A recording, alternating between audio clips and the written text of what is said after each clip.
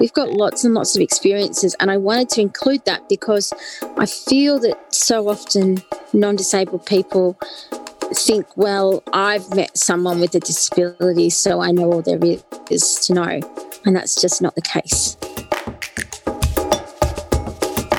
I'm Lee Matthews, and you're listening to the Good Problem Podcast, a weekly series unpacking the sticky art of doing good. Accessibility is often taken for granted by people who are not disabled. Everyday situations like shopping, catching public transport, accessing public bathrooms, or even using the internet can be extremely challenging for those who have a disability.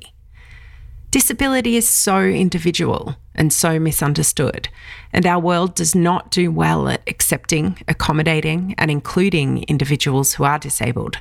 We need to do better. My guest today is the amazing Carly Findlay, an award-winning writer, speaker, and appearance activist. Carly is the editor of Growing Up Disabled in Australia, an anthology of stories written by disabled Australians and published this week by Black Ink Books. Carly is also the author of Say Hello, published in 2019, and she writes regularly for CNN, ABC, The Age, the Sydney Morning Herald, and SBS, and also appears regularly on television and radio shows.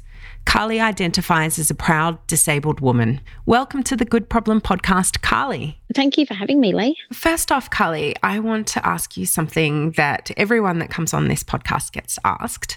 What does the idea of doing good mean to you personally? I think it's about doing good for the whole community, and that means including all people, being mindful of all people when you plan events and when you communicate, but also not looking for praise when you do it, like just doing it for the greater good, not for your own kind of validation. Do you see doing good as something that kind of permeates every aspect of daily life, or is it something that is kind of siloed off into work or community or family? I think it's in every aspect. I mean, I think that ideally parents hopefully teach their children about diversity and acceptance and inclusion.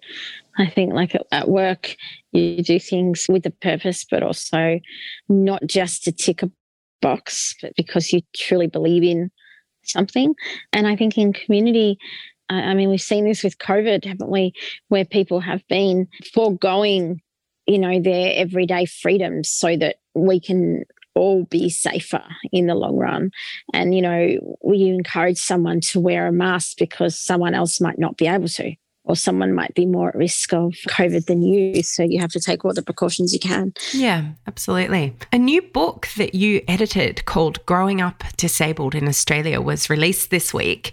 Can you talk about what it means to have this book published? Yeah, it's amazing. I think that it's a history-making book. This is the first of its kind. It's part of the Black Ink series, the Black Ink Growing Up series. So Black Ink has released Growing Up Asian in Australia, Growing Up Queer in Australia, Growing Up Aboriginal in Australia, Growing Up African in Australia, and now Growing Up Disabled in Australia. And soon there'll be Growing Up in country Australia. So the series are very popular, particularly in schools. And this particular book is the first of its kind because there hasn't been an Australian anthology of stories by disabled people. And the other thing is that so often non-disabled people are telling our stories, are centred in the stories in the media or in literature. And this book is amazing because it is only disabled people telling our stories. So the idea about nothing about us without us is really ringing true, that we are in control of our own stories, that we're telling them from first-person perspective, and that non-disabled readers and disabled readers are going to get the sense of disability not being homogenous. So there's so many different experiences of disability in the book. That's one thing I was reading in the foreword, where you talk about taking an intersectional approach to selecting authors that were featured in the book. What did that process look like for you? Yeah, it was a huge process. We had over 360 applications or submissions for the book. So there was a definite hunger from people to share their story. From those, I made a long list of people whose work I really liked. And then I looked at it and I didn't want too many of the same type of impairment, type of diagnosis. I wanted difference there. And I also wanted to make sure that we had more than just white men in wheelchairs, because I feel like in Australia and around the world, the default when talking about disability is often white people in wheelchairs, so Paralympians mostly. And so I wanted to show that disability is more than that, because when I grew up, I didn't see myself as disabled because all I saw was Paralympians or a really poorly cast person on 60 Minutes talking about the pitiful side of disability. And so it was very important to me to make sure that we had lots of women, we had non-binary and transgender people, we had people that are queer and gay, we had people who are Aboriginal, people whose first language is not English, we've got people who are parents, people who don't identify as disabled even, but fall under the disability umbrella. So we've got lots and lots of experiences, and I wanted to include that because I feel that so often non-disabled people think, well, I've met someone with a disability, so I know all there is to know. And that's just not the case. Yeah, I think certainly for me, reading it, that really came through, is that disability is not homogenous, as you say. There's a breadth of people and experiences that I think it's very easy to not consider because of what that traditional idea of disability looks like and how it's been put in our faces our whole lives. And also not considering like the access needs of somebody. I mean, my access needs are very different to somebody who is in a wheelchair or someone who is blind or someone who's deaf. But I think to consider just because someone is in a wheelchair doesn't mean that they can't walk occasionally, or even that if someone has a minor impairment, it doesn't take away the validity of a disability, Yeah, and I think we're so quick to make something finite. So if you're in a wheelchair, you must not be able to walk. Yeah, and even I think the idea of blindness, there's a couple of stories about blindness in the book, and each of them are different. Each of them do talk about levels of sight that they have. So I think that's a really important thing as well. And so it was important to me to get a number of experiences and cross-sections, yeah. Yeah, amazing. I want to talk about accessibility. We had a brief chat earlier this week about the book launch and the book promotion trail. And you mentioned some of the challenges you're experiencing in negotiating with venues for launch events. And it seems to me that there's kind of an element of good washing, I guess, here. Venues wanting to be seen as progressive and accessible, but unwilling to really do the hard work that comes with truly being accessible. What it comes down to is changing the systems and structures. Otherwise, it's just tokenism. And absolutely. I released my first book, Say Hello, exactly 2 years ago. So it was around this time that I was doing all the media and events. And one of the things that I found really hard was I had to talk about the book, but I also had to work with booksellers, the publisher to an extent, and also venues to talk about accessibility. And it's really hard because you want to be polite and come across as easy to work with. But when you're trying to negotiate accessibility and you have to say to someone, well, no, that venue won't work for people because there's no wheelchair accessible toilet, or that venue won't work for me because it's outside, you have to put on an assertive voice there. And that can be really tricky because people just think you're difficult. And so one of the things that I did to start with the pitching process for Growing Up Disabled was talk to the publisher, Black Ink, about some of the things that I encountered with Say Hello, and that, I wanted to avoid those things. And also I worked on a media plan for both the contributors and media who are interviewing me. You may have received a media guide from the publisher, and I talked about how I would like the people that are reviewing the book, people who are interviewing contributors and me, to talk to us, because so often the media gets it wrong. And so the other thing that I did was work with the contributors, or work for the contributors in developing a guide so they know how to work in the media and talk about their access needs. So it can be really hard because I've had organisations come back to me to tell me that they just don't have resources for, accessibility, or that they don't have the time. And I think when promoting a book like this, you have to do everything you can to make it accessible. The people that are promoting them, the organisations, need to provide a transcript for podcasts and provide accessible venues so that the very audience and the very writers that they're supporting can be involved. Absolutely, because otherwise it's just tokenism, right? It's just surface level. Here we are, we're hosting the launch of this book about disability in Australia, yet actually we are not really accommodating those needs. I can definitely say that the people who are hosting the events are great, and they've been really great to work with. But, the occasional publication is tricky. I work at Melbourne Fringe, which is an arts festival in Melbourne, and we have our own venue. And the launch for the contributors, there'll be a number of events, and the launch for the contributors will be at our venue, which is both accessible for audiences and contributors to sit on the stage, because there's a Moby lift for the stage, there's accessible toilets, there's an accessible green room. So it's quite hard to find a venue that is accessible for both performer and audience. But lucky we've got that for work. So, yeah, it can be hard. I mean, I've definitely seen an improvement in the 2 years since I promoted my last book. Yeah. Carly, as I was reading the book, I noticed you talking in the foreword and some of the contributors as well, talking about the social model of disability versus the medical model of disability. And I wondered if you could break down what it means to operate within each of those models. Yeah, so the medical model of disability is often used by medical practitioners, medical industry, perhaps even the Department of Social Services and NDIS, looking at disability as a problem of the body. So, for example, if you get assessed for the NDIS or to receive the disability pension, it often looks at what your body can't do, but it doesn't look at the barriers that are created by society. And the barriers that are created by society come under the social model of disability.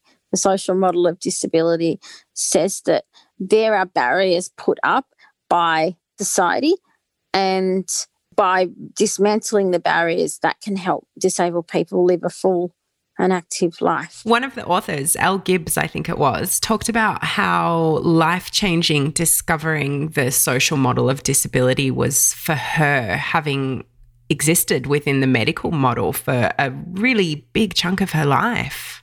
Do you think that's a common story amongst people? Yeah, absolutely. I get a lot of questions from people who have the same skin condition as me or different types of disabilities, saying that they don't really feel disabled because their body works or their body doesn't work in the way that they want. And I'll say to them, hey, have a look at the social model of disability, where it talks about the barriers that society creates, like physical and also attitudinal and systemic. And then they sort of change their view around disability, that they realise that it's not a bad thing. It's not as negative as they thought.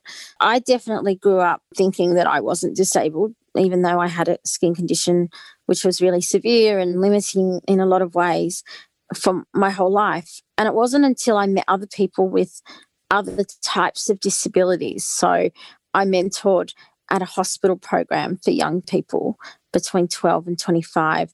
And they all had different types of impairments to me. They had things like severe asthma, epilepsy, arthritis, lots of different types of things. And we had very different diagnoses, but the experiences that we had were very similar. We both took a lot of time off school. We both had a lot of time in hospital waiting rooms, in the hospital, clinics with different specialists. We all had people coming up to us asking inappropriate questions. And so it wasn't until I met those types of people and I realised that we had this real shared experience of systemic barriers that I could call myself disabled. And I didn't know what the social model was then. It was only when I then studied my master's, and I quoted a person who's written a lot on disability, Jenny Morris, who wrote Pride Against Prejudice.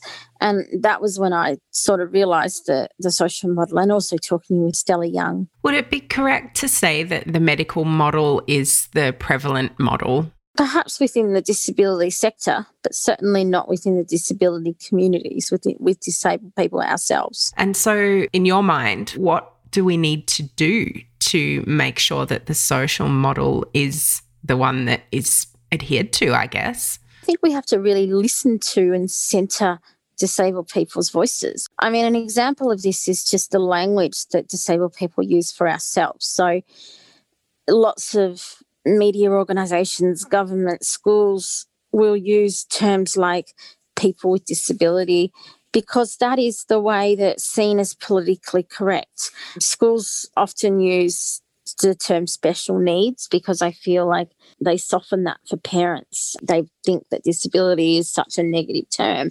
But I feel like we have the right to identify in how we want. And so I talk about disability being a part of identity. I say disabled person, disabled people. I call myself a disabled person. And that is because I see it as part of my identity. I can't leave this part of my identity at the door when I go to work. When you use a term like people with disability, it implies that you carry the disability with you and you can put it down and leave it as part of your identity.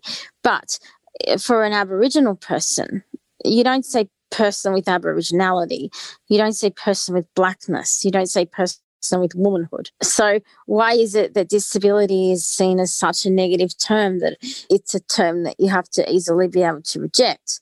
Sometimes when I talk about disabled people, non-disabled people will correct me in how I talk about it because they're not comfortable with the term. That reminds me of another piece in the book. I think it's Chantel. I can't remember her surname. And she talks about this idea of people seeing her disability as a burden and her taking that on as well and carrying that with her. Yeah, I feel like disability is often seen as a burden, especially in the parent space or parents of children with disability. I really worry that parents take up so much space in talking about disability as a burden. I see parents that do media who are very well intentioned, but they will say, oh, I love my child so much. And even when they say that, if they say having a disabled child is a worse fate than death, or, I wish my disabled child had cancer, which are things that parents have said, that stuff is obviously headlined as opposed to the, oh my God, my child's amazing and if only the social barriers could be removed. And I feel like parents going to the media talking about their child's disability as their identity, but very rarely do they listen to actually disabled adults. Their child is going to be a disabled adult one day, and they push the disabled community out because they don't like the term. They reject the term disabled. They don't want to see disability as an identity. It can be very alienating. I'd be really interested on your thoughts on something that I've been thinking about recently, coming from a child protection background. And what made me think of it was you talking about the disabled child becoming the disabled adult, and parents talking about it in media and taking their children on television and writing books and doing all sorts of things. We often in child protection and safeguarding talk about the right of the child to have a say in whether their story is shared or not. And I wonder what your thoughts are on that and consent around that, and what happens when you do become that adult and there are all these media stories out there about you. Yeah, I've got so many thoughts on that. I feel like we haven't seen enough children grow up in that limelight to have a say yet. I certainly feel that in the last few years there's been a little bit of a shift maybe. I've had lots of parents initially be very aggressive or reluctant to engage with me because I am very hardline on how much people overshare. And they'll come and say to me, oh, initially I was really angry at what you wrote, but I thought about it. And, no, I wouldn't want a video of myself having a tantrum, or I wouldn't want my innermost private moment shared for everybody to see. I feel like also there's that excuse of raising awareness. So for people with skin conditions, I feel like there's a lot of private moments that we have that the outside world doesn't see. You know, no one sees just how much skin I shed. No one sees the pile of skin near my bed, you know. I have a choice about whether to showcase that for the world, and I don't. But then I see parents of children with ichthyosis take photos of their children's skin pile that's been left on the couch or the floor. They'll show the child's process of exfoliation in the bath. Now, I would ask the parent, would you like this being done to you? Do you want to be filmed on the toilet? And I know this is a really crass example, but would you like a video of your tampon being removed? Because essentially these things that the parent is sharing of this child are really intimate and not in a sexual way. This is the thing. When I talk about intimate moments, the parent automatically goes to thinking about sexual, but these intimate, private moments that often we don't want the outside world to see. And that can be really hard. It can be really hard to kind of keep that relationship as a disabled adult going with that child in some way, but also really saying to the parent, hey, you're oversharing a lot. Yeah, and I mean, this is a thing that transcends disability as well. It's the fact that once something like that, an intimate moment like that is on the internet about a child, you lose control. Yeah, and I think that last year or the year before, there was a case of this woman who was really harassing a young baby with ichthyosis, a young child, and also an adult. And while I felt terrible that this has happened, I also thought, well, that might not have happened if the mother hadn't been so quick to raise awareness by putting their child on the internet in such vulnerable positions. Absolutely, you know, don't hide your child away and normalise this difference, but think about how much you would share of yourself in that situation. And think about how your child is going to feel as an adult knowing that these videos and this story is out there about them and that they didn't have a say in that. Absolutely. I do a little ichthyosis awareness posting every year, which was actually quite big. It was like 1 or 2 stories every day for May. And I've had some people message me a few years later to say, hey, Carly, can you take my piece off the internet? I'm not comfortable with it being up now. I'm like, yep, that's fine. Yep, no worries. And, you know, that's that kind of idea of timed consent. You may say yes in the moment, but, you know, a year later, you feel really uncomfortable about that. Absolutely, yeah. I want to talk a little bit about something I've seen you touch on in your social media, and it's to do with the importance of achievement in the disability community. And you've talked about a feeling or an attitude perhaps within the community that individual people shouldn't have success or profile and that it should always be a kind of a collective approach to awareness. What's your experience with this? Yeah, as I have experienced or done more in my life and more in my career, I get more scrutiny, more criticism, more online bullying from various parts of the community, including the disability community.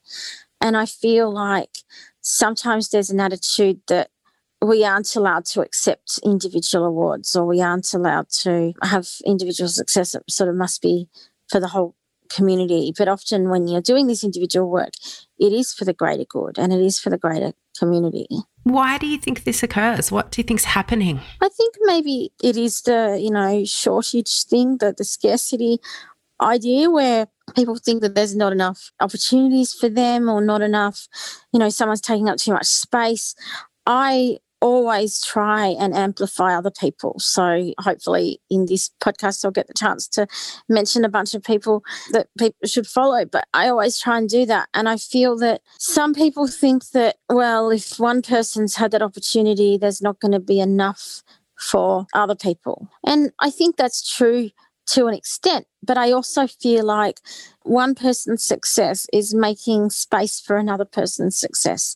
And for Growing Up Disabled, for example, this has helped 46 contributors be published. Some haven't been published before. Of course, some have got books out. Anna Waitley and Fiona Murphy. Anna's got a book out and Fiona's got one coming. Gail Kennedy's obviously been published. But so many other people haven't, you know, had a chance, and this gives them that chance. some disabled people think that there's a finite amount that people could achieve or amount of opportunities and that we're taking up space. But I would like to think that we're making space. Do you think there's something in there also about, well, perhaps my particular disability is not being profiled? Yeah, I definitely do. A lot of the people who have been asking me questions about the book's release, have asked, is neurodiversity there? Have you included deafness and hard of hearing people? Because I feel like they are probably used to not seeing their disability represented.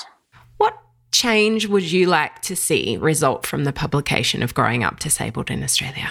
A few things. I would love that the contributors have opportunities, so paid opportunities to speak and to possibly get book deals with other places. We would like to see a better understanding of the social model of disability. I also feel like the readers, particularly disabled readers, feel like they're more comfortable in telling their stories by reading these stories. Carly, what do you find the most rewarding about your work, and also what do you find most challenging? Most rewarding is when people stop me in the street and say, hey, Carly, your work has helped me.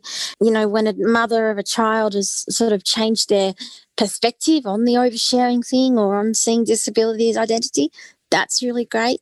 When a person with a skin condition or disability writes to me and says I've helped them in some way, even if it's just meaning that they're being more honest with themselves about being disabled or needing to talk about their access needs. And what about most challenging? What's the hardest thing? I think it is that idea of, the jealousy and the idea that we shouldn't have individual success and the online abuse stuff. I think that's pretty hard.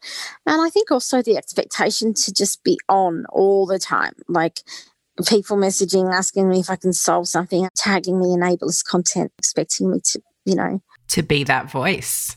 Who is or has been your greatest influence in the work you do? I really, really like the work of Alice Wong, who is an American woman, and she just does so much for the disability community in curating news, providing opportunities in her podcast and books. And she's just done an anthology in America called the Disability Visibility Project, which is incredible. I really like her. I think Melissa Blake's amazing, talking about selfies and facial difference. A man called James Partridge, who died last year, he had a facial difference. He acquired it at the age of 19 when he was in a car accident, and he wrote a lot about facial difference in the media. He petitioned, campaigned a lot. He started an organisation in England called Changing Faces, and then Face Equality International, which sets the standard of media reporting on facial difference. He just did so much work in bringing people with facial differences into the mainstream. And also my parents were pretty amazing in teaching me values and in changing the way I saw myself. But in terms of disability rights, definitely Stella Young, her work is great. Jenny Morris, as I mentioned before, she wrote this incredible book called Pride Against Prejudice, and it was around finding pride even when the world tells you shouldn't be proud of your appearance or your disability. My next question is a bit of a philosophical question, and it comes from a philosopher called Kwame Appiah, and it asks what you think the greatest social challenge of our time is, something that future generations would look back on and think, what on earth we were thinking? Yeah, I think it's probably not doing things, not building spaces or running events with accessibility at the forefront. And so it's very hard to retrospectively fit something with, accessible features. Why not build that from the start? And also the expectation that disabled people constantly have to ask that their access needs will be met, instead of their access needs being just met without someone having to ask. I think that there's a merit in doing it that way. Yeah, it's so true. Carly, if you could tell the world something and know that every single person would hear it, what would it be? That disability is not absolutely homogenous and that everyone's got a story to tell. And also that just because you have met somebody with a disability doesn't mean that you know everything about them. Yeah. Where's your favourite place on earth? Gosh, it was funny because I thought during lockdown in Melbourne, I realised that I didn't have to go very far from my suburb to access everything I need. And even after we were able to do a little bit more in November, I was planning my birthday in December and I just didn't want to go anywhere beyond my suburb. Yeah. Yeah, it has been a bit like that. It's interesting when you're restricted, you actually find the enjoyment in the place you're constantly leaving. Yeah. I think that definitely made me think that I quite like where I live. Yeah. Yeah, same. What book are you reading at the moment? I've got a few books on the go. The one that I'm really enjoying, and I've only got about 30 more minutes to listen, so I'm really excited to finish it, is called People Like Her by Ellery Lloyd. And I don't know whether it's out in Australia at the moment, but I just got it on UK Audible. And it's about social media and blogging and the real dark side. And it's quite a thriller and I'm really enjoying it. I really relate to some of the oversharing stuff around the parents and the trolling that she gets. I have definitely related to that. So it's quite a good book. I'm enjoying it. Yeah. Excellent. And what about podcasts? Do you listen? I do listen to podcasts, although I think that they've really lessened, as last year I was more focused on books. The last podcast I listened to was, now I can't remember, but I do really like conversations. Like I like the conversations with Richard Fidler and Sarah Konofsky, and I like those sorts of ones a lot. Wonderful. And Carly, where can people access your work and find the book? So I have got a blog, carlyfindlay.com.au. I also have a Facebook page, which is Carly Findlay OAM, and my Instagram and Twitter is at Carly Findlay. So CarlyFindlay. And you can find the book at any good bookstore. Like independent bookstores are really important to buy from at the moment. Just search for Growing Up Disabled in Australia and you'll find it online. It is in paperback and ebook at the moment and will be in audiobook very, very soon. So keep an eye out through Black Ink Books and my own social media about that. I recorded the audiobook, so that was a good experience. Yeah. Carly, it's been so wonderful to have you on the podcast. I have learnt so much and I can't wait to see this book get out into the world. Thank you. Me too. I'm really excited. Thank you so much for having me, Lee. Thank you. This podcast is recorded on the lands of the Dja Dja Wurrung and Taungurung people in the Kulin Nation. We acknowledge them as the traditional owners and true sovereigns of the land. Despite the impact of European invasion, we acknowledge their deep understanding and connection to country and rich cultural knowledge. We acknowledge and pay our respects to their elders and elders of Indigenous communities across the world, past and present. Podcast episodes are made possible through the hard work of my amazing team, including audiovisual production by Brianna at Bambi Media and creative production by Olivia Allen. Thanks for listening to the Good Problem Podcast. Do you want to learn more about doing better at doing good? The Good Problem Podcast is a project of the Good Academy, an online learning platform designed to help you do better at doing good, whoever you are. Find out more at www.thegoodacademy.net. You can also find us on Facebook or Instagram by searching for The Good Academy. Don't forget to subscribe and share.